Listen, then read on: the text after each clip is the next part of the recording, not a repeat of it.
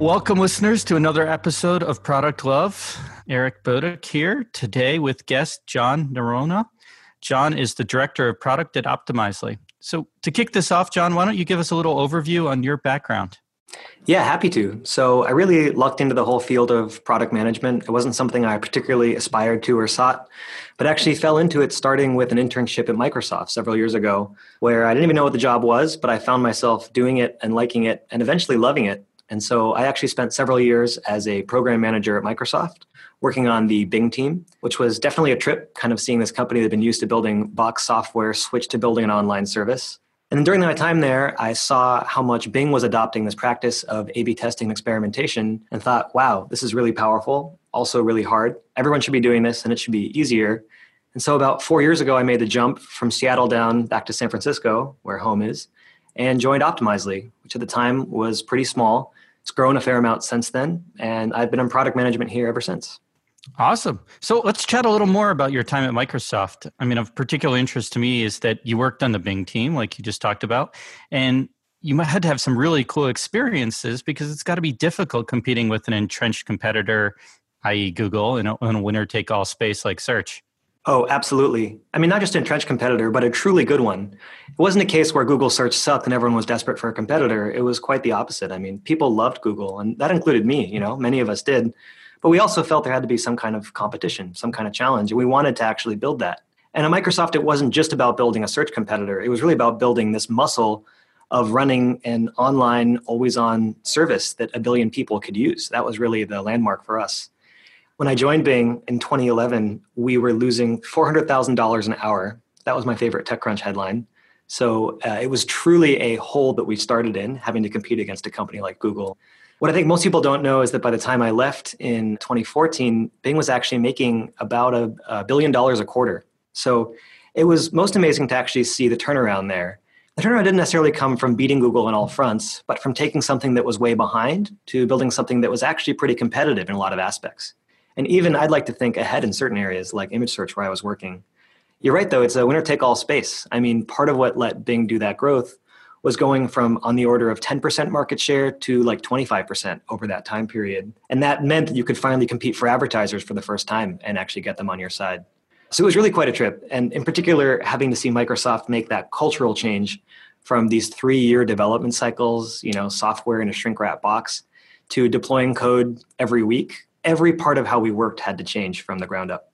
Yeah, it's interesting. I mean, I grew up where Microsoft was kind of cool and then became totally uncool. And now they seem to be cool again. And a lot of it seems to be this push into the cloud, new leadership under Satya.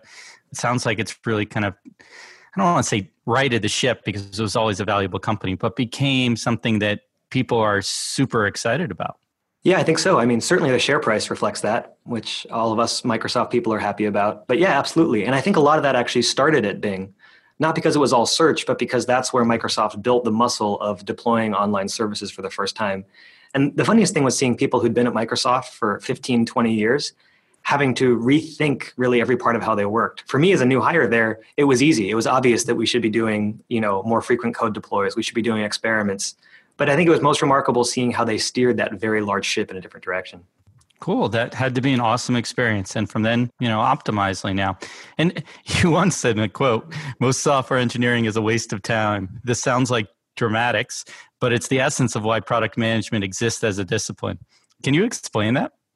Yeah, I've gotten a little trouble for saying this, but I will stand by it. And maybe I'll try to expand on what I mean. So I don't know if you feel this way as a product person or if others do, but my feeling is always that at any given time, I have at least 100 ideas of what our team could be working on. 100 really good, well-validated ideas, not just, pulled out of nowhere, but, serious requests people are asking for that would make things better. But any given month, I can do maybe 2 or 3 of those things. That's the ratio, right? And so at a minimum, there's this opportunity cost. Whichever things you choose to do come at the expense of the other 97, 98 things that you might be doing. And so it's kind of a painful realization to think in those terms, but it's the ungod truth of what you're trying to deal with here. I actually saw this first at Microsoft. My favorite story ever from Microsoft is the story of, I believe it was Excel 2003, where, believe it or not, in the early 2000s, Microsoft had the whole idea behind Google Docs. They wanted to build a collaborative document editing thing where people could get together on the cloud. That term didn't quite exist yet. But they'd all go online and they could share and work together on a spreadsheet and all that. So they spent 3 years building collaborative document editing online, a whole brand new big version of Excel. Meanwhile, they only had 2 guys across all of their, thousands of people working on Excel, just fixing bugs in the old version as kind of a hedge, just in case. Turns out, though, that in like 2001, 2002, the supporting technology wasn't all there to make an online service of the caliber of Google Docs. And so they realized about 6 months before launch, this thing's not going to work. It ain't going to fly. And so they pulled the entire thing. They just pulled the plug. And they had this oh shit moment where they said, what do we do now? We promised everyone an Excel 2003 and it's not here. They took those 2 guys who've been fixing bugs for all 3 years and they added a little bit of visual polish on top of what they've done. And they released that as the new version of Excel, Excel 2003. And that was the most successful Office launch they've ever done. People loved it. And they loved it because it was stable, nothing had really changed, and it just worked. And I take that as an example of all these big features they could have added might have been detracting from the experience. And you see that in other Microsoft launches, certainly. Vista, I think, most painfully. I've seen the pattern in a different way at Optimizely, having been at this company for 4 years now. 4 years as a product manager is enough time to sort of see the consequences of your actions. You can see the things you've built and see which ones actually paid off, which ones didn't. And I have to say, it's never the ones that I guessed or expected. There are tiny features that we did as a Hack Week project in a week that are loved and used all over the place. And unfortunately, there are big things that we spent a year working on, slaving over, that barely get touched. And so when I look at all of that, plus this opportunity cost, I just realize that our job as product managers is profoundly important of seeking out the things that really matter and giving up early on the ones that just aren't going to count. Yeah, I think that is important. And experimentation plays into that, right? What you're doing today. Absolutely, Let's talk a little bit about experimentation. And it's obviously something you're really familiar with.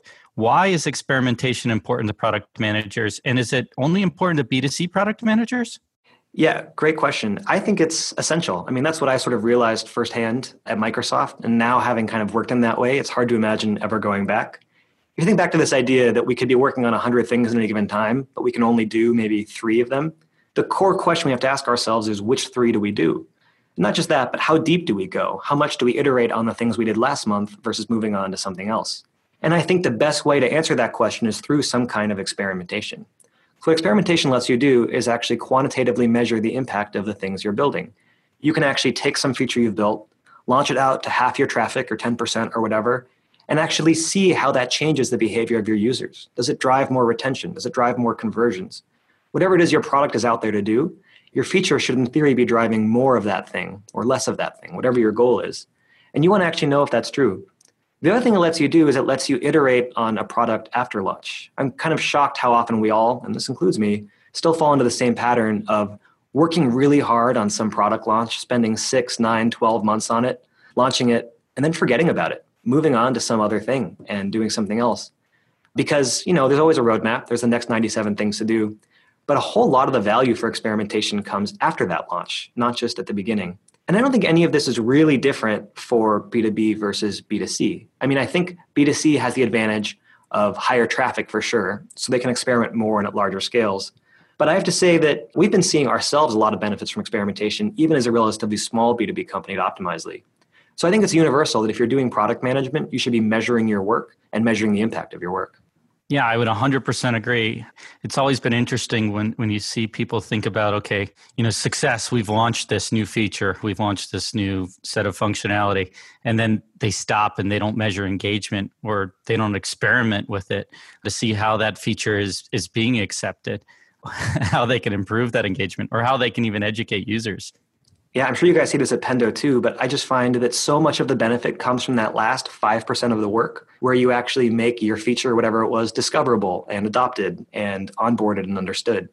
And it's such a shame that we put so much work into just releasing the thing and so little into everything that comes after. Yeah, absolutely. I think launch is one thing, but the most important thing is engagement and actually helping your customers, your users get their jobs done more efficiently, more effectively. Totally. So Pendo recently published, along with Product Collective, a report called The State of Product Leadership. It targeted B2B software leadership, and in it, they found very few respondents actually used A/B testing and product experimentation techniques. What's your reaction to that, and does it surprise you?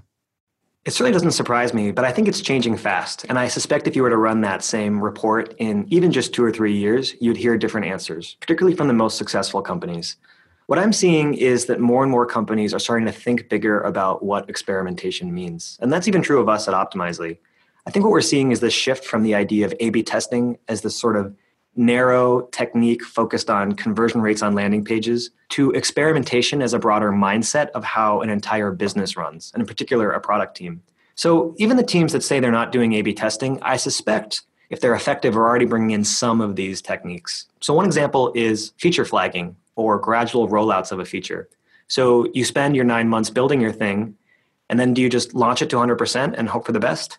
Well, that's how a lot of teams work. But what we see more and more is that teams are doing a gradual rollout with the opportunity to roll back safely. So take my feature, roll it out to, say, 5% of users or to beta users, or in Facebook's case, roll it out to New Zealand because they're isolated and separate. See how it performs in that world, measure, in a sense, whether qualitatively or quantitatively, a reaction to that thing, and then adjust your behavior off of that.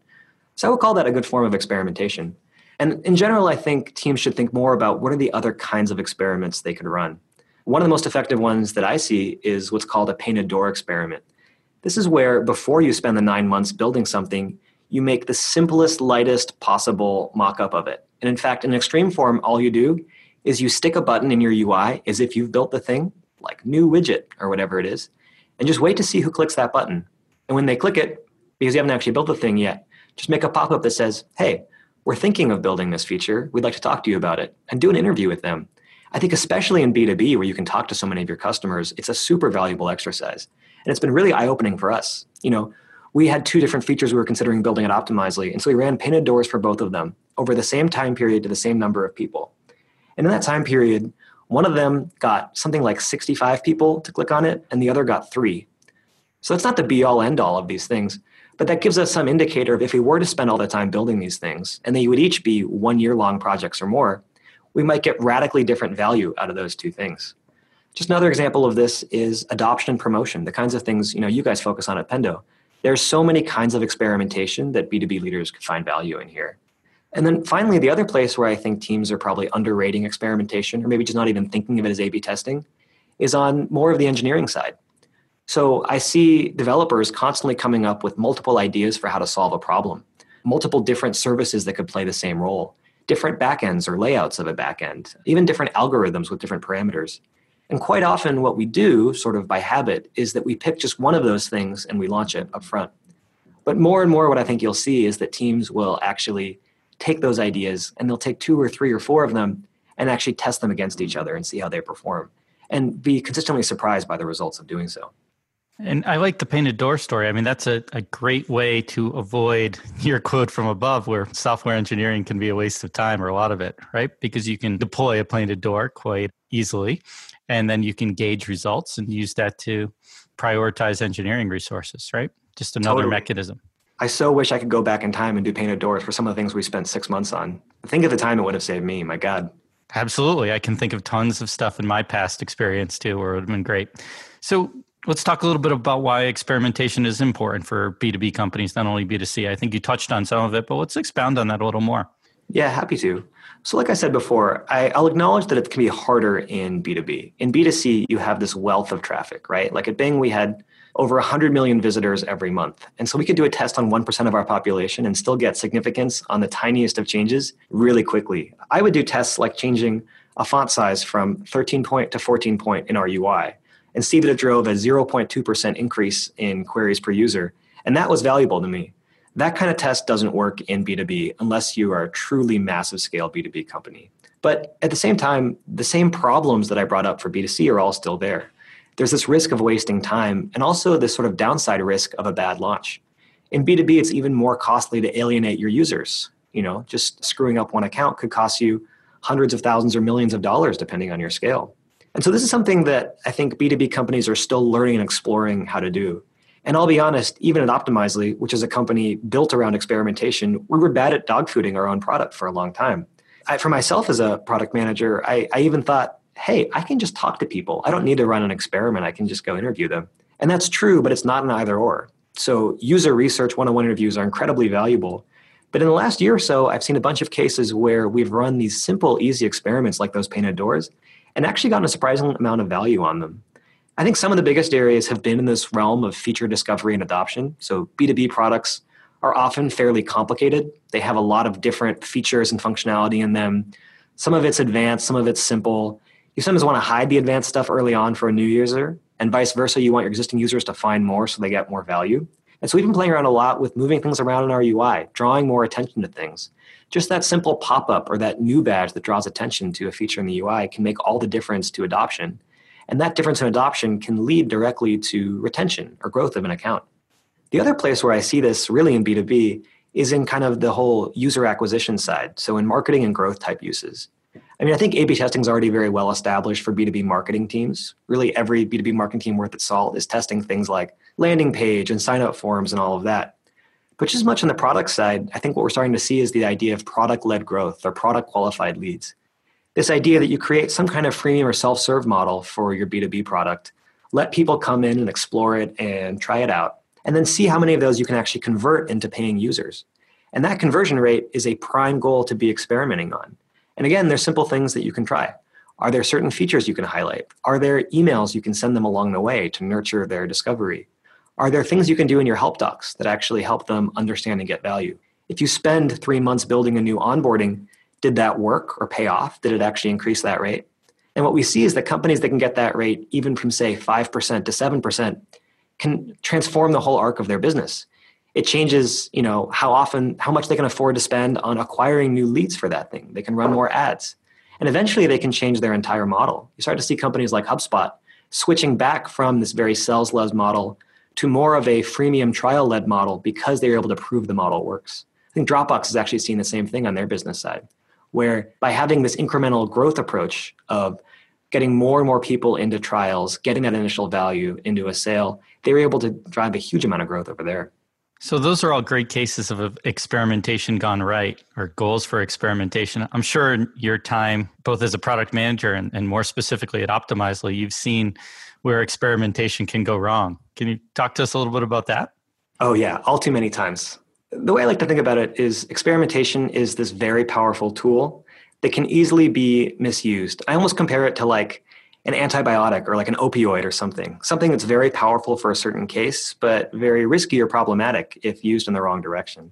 I think the best example of this that I saw was actually when I was at Bing, where we were building this culture of experimentation really from scratch. We went over a period of 4 years from maybe 5 or 10 experiments a week to 400 a week. And at that scale, the entire division is experimenting all the time. And those experiments are driving a huge amount of behavior from the bottom levels of the organization to the executives. So when you do that, you have to make sure that certain parts of your experimentation culture are really ticking effectively. And probably the most fundamental one is, what is the metric that you're actually optimizing for? And is it the right metric for whatever it is that you're trying to achieve? And at Bing, we actually had a lot of challenges setting that metric. Early on, we said, we are trying to compete with Google. We want people to actually stick with Bing. We had a phenomenon where people would download, or they get a new computer, they'd open it up, they'd see Bing, and their very first search would be, how do I switch over to Google? And so we had a North Star metric of getting people to do more of their searches on Bing and not leave us for Google right away. And every experiment we ran was geared towards that metric. We quantified it as queries per unique user. So essentially, how many searches were we getting? On the theory that every search we got was a search that Google didn't, and also on the theory that would eventually drive ad revenue because we could show more ads based on those queries. And so we spent years trying to get people to just do more searching, come back more often, search more often, refine your search, tweak your search, filter your search, anything that would get us more queries. And that actually ended up leading us astray a bit.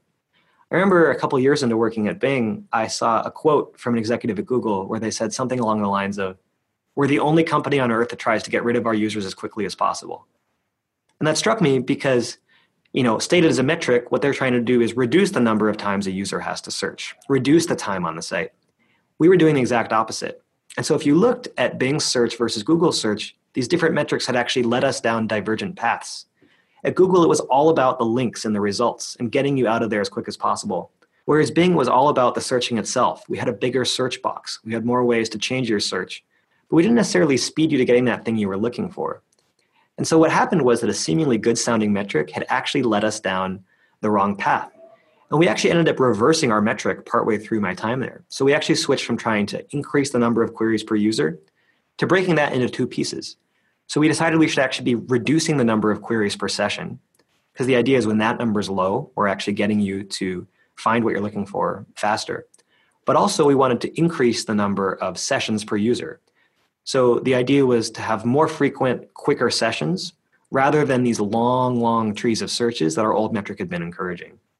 I think that's just one example of how this well-meaning process can actually lead you down the wrong path.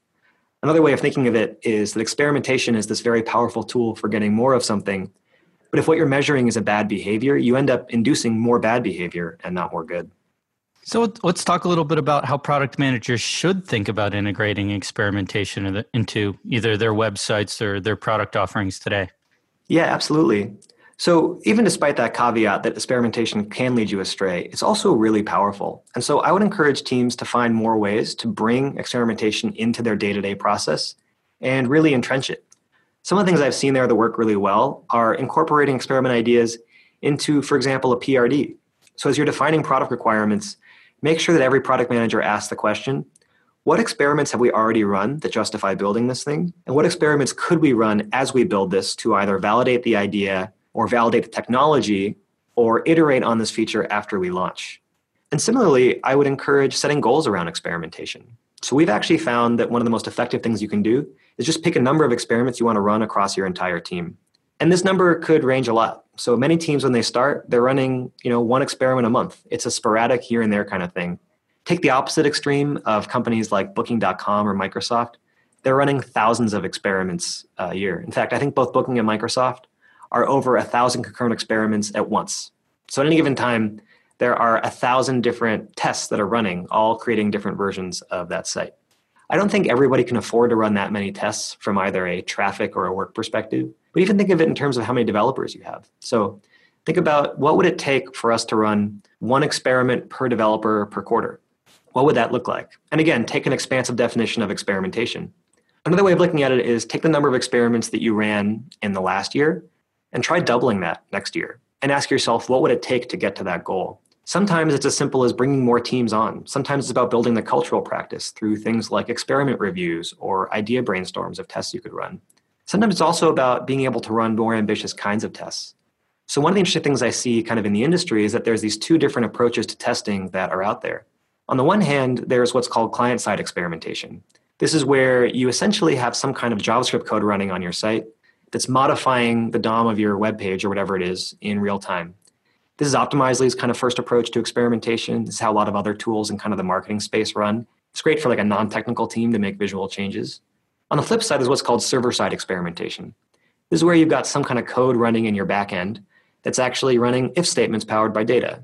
So they're flipping a coin in the backend and saying, if you're in variation A, then run some code path. If you're in variation B, then run some other code path and run different logic in each of those cases. And this is something that's very geared towards development teams. And for deep tests, all through the stack, things like, pricing changes or algorithm changes or whatever it might be. And what I think is interesting is that most teams will do just one of these approaches or the other, which means they'll miss out. So very developer-heavy teams will go the server-side route and then miss the chance to do these simple, lightweight adoption tests, or their marketing team will be stuck. And vice versa, teams that come from that marketing growth mindset often only do client-side, but they're missing out on the ability to do things like feature flagging and staged rollouts. And so at Optimize, we've been focused a lot on trying to find the best of both worlds and offer both of these options. And so I would encourage everybody to think of ways to incorporate all these different testing techniques into their process. Now, you've been at Optimizely for 4 years now. What have you learned from seeing a company grow and change over that time span? Oh, so much. It's crazy. I mean, when I joined, the company was about 150 people. We're at 400 now. We've had plenty of seesawing around along the way. In some ways, it feels less like 4 years at one company than like 4 different companies for a year each, because things just change so much in that kind of growth. We've gone from being this small business focused A/B testing tool more for marketers and growth teams to really trying to move up market and go after the enterprise, which has very different implications for the kind of product you build and the way you build products. And also trying to move beyond trying to reach marketing teams to find product managers and developers who want to test. So, reaching a different kind of customer, a different target user, it's a lot of change to go through. You kind of feel like a lobster or a snake or something that sheds its skin and changes over time. Some of the things that we've seen along the way are that a lot of our earlier mindset and our sort of product values had to change along the way. So I think early on, we really valued ease of use above all else. And when I say ease of use, I think specifically the way we understood that was this idea of everything should be point and click easy. Anybody should be able to do it.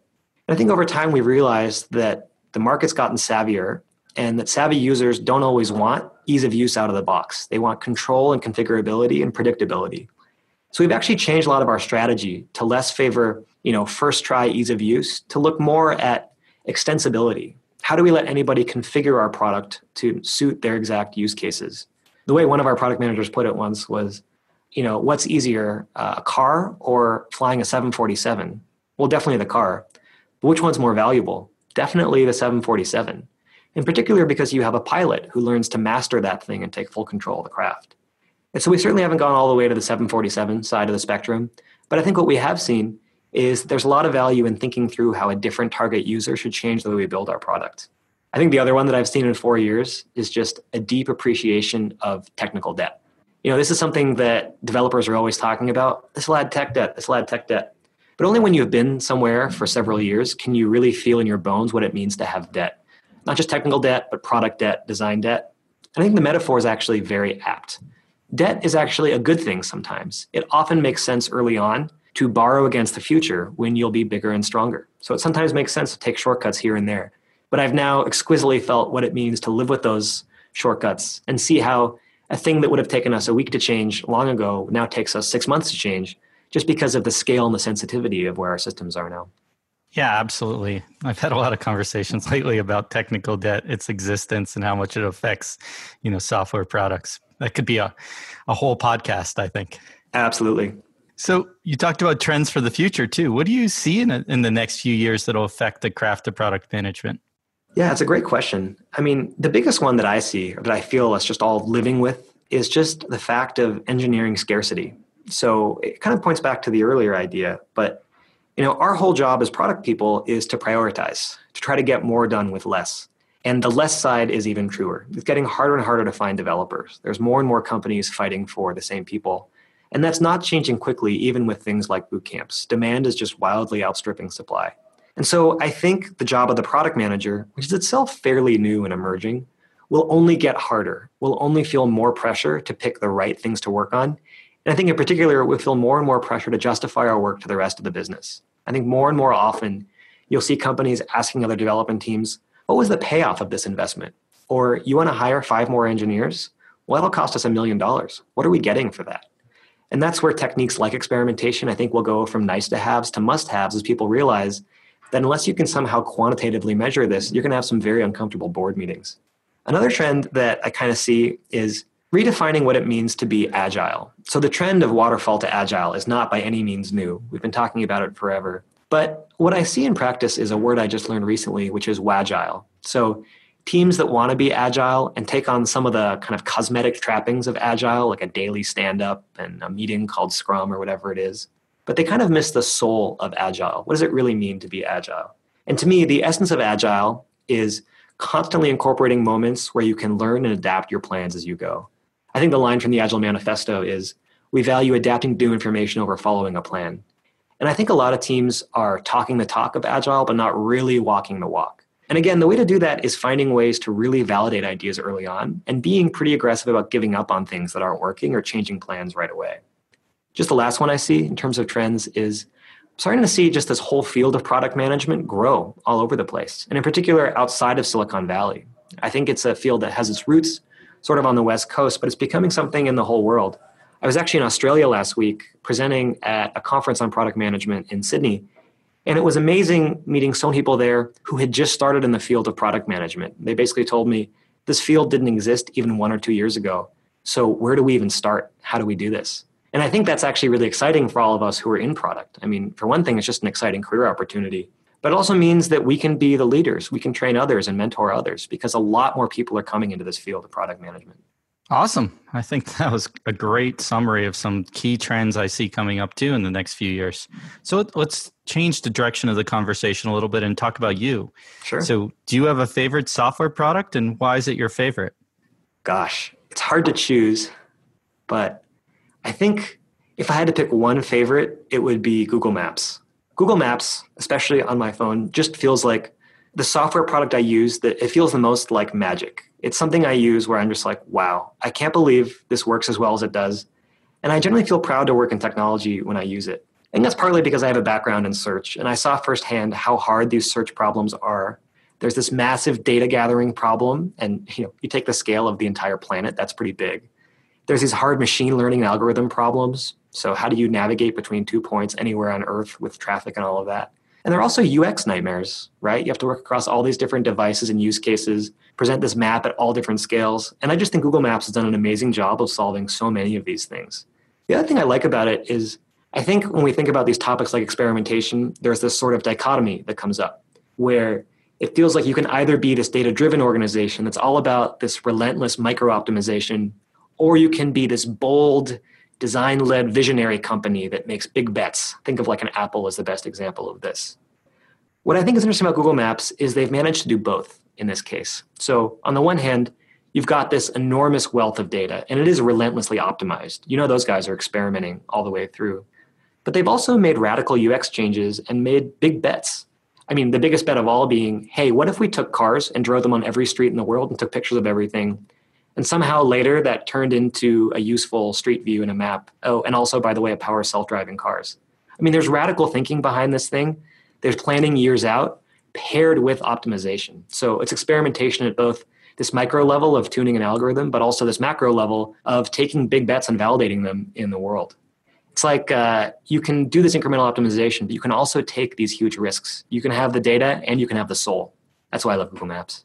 Yeah, I think that is a great product and a product a lot of us use on a daily basis.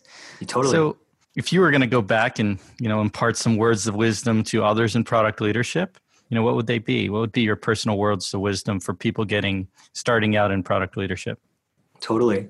One of the biggest ones that I've learned, often painfully, is just the importance of transparency. And by transparency, I mean making decisions and tracking work out in the open where everyone can see that. And wherever possible, I mean that literally. Like at Optimizely, what we've changed over the last 4 years is doing a lot more stuff on paper and Post-it notes on boards all around our office where anybody can see it. And it's interesting to see how that's kind of worked for us. It's something that certainly wasn't part of our culture at Microsoft in the same way. Something that surprised me when I moved to Optimizely. Even things like open calendars were surprising to me. But this kind of ethos of transparency has just created all these interesting opportunities, right? It's gotten teams motivated in ways I haven't seen before by really understanding the root problems. It's also helped surface these really daily prosaic challenges. Like we've learned how bad it is to have too much work in progress by making a note card for every single feature we're working on and sticking it on a board and seeing how they just move or don't move across that wall. Making these things visual and visceral can make a huge difference in tracking work. Another one that I've learned, particularly working in B2B, is what it really means to have customer empathy. I think when I came from B2C, I thought I knew what that meant. I thought it meant looking at some analytics charts and occasionally doing like a focus group with some users. But I was in for a rude surprise when I worked in B2B and saw what it really meant to be empathetic. There's kind of a pretend empathy you can have where you can state your customers' problems. And then there's really sitting there in their world. Again, literally, if you can, actually finding ways to go out and meet your customers and talk to them as much as you can. Wherever possible, I try to leave the office for a week at a time and just go meet customers and see what they do, see what challenges they have, watch them use Optimizely, and see where they get stuck. I'll honestly admit that when I first started in B2B, I was kind of afraid of customers. The idea of doing a customer interview or meeting kind of sent a chill down my spine. I was afraid I'd screw something up with them. I was afraid to ask a question I didn't know the answer to. But now that I've gotten the habit of it, I really can't imagine any other way of working than constantly having those sort of in-person interactions. And actually, the last thing just related to that is I've also kind of learned that while you have to have that customer contact, you have to be data-driven, you can't just be driven from the outside. I would tell anybody, don't lose sight of your vision and your conviction, especially if you're a founder or if you're just a product manager with a lot of passion. Don't lose sight of what it is that you set out to achieve in the first place. Your customers can give you feedback. Your data can guide you in a micro way. It's easy to get pulled along by that stuff, especially easy to get pulled along by your data and your metrics. But they should serve you and not the other way around. So always think through what is your big, bold vision? What is the thing you're trying to achieve? And how can you use all these tactics like user interviews and A/B testing to help you get there? So one final question for you today, question I ask all my guests. 3 words to describe yourself. Oh boy. Well, one word I would use is just curious. I try to be relentlessly curious about things, even if I don't have a particular reason to use that knowledge. So, one of the reasons I've actually really enjoyed working in B2B is that I just get to see how every part of the company ticks, especially at a smaller, mid sized company. So, I've spent a lot of time just hanging out with salespeople, trying to figure out how do you guys do your job? Listening on support calls, like what are people actually calling us about?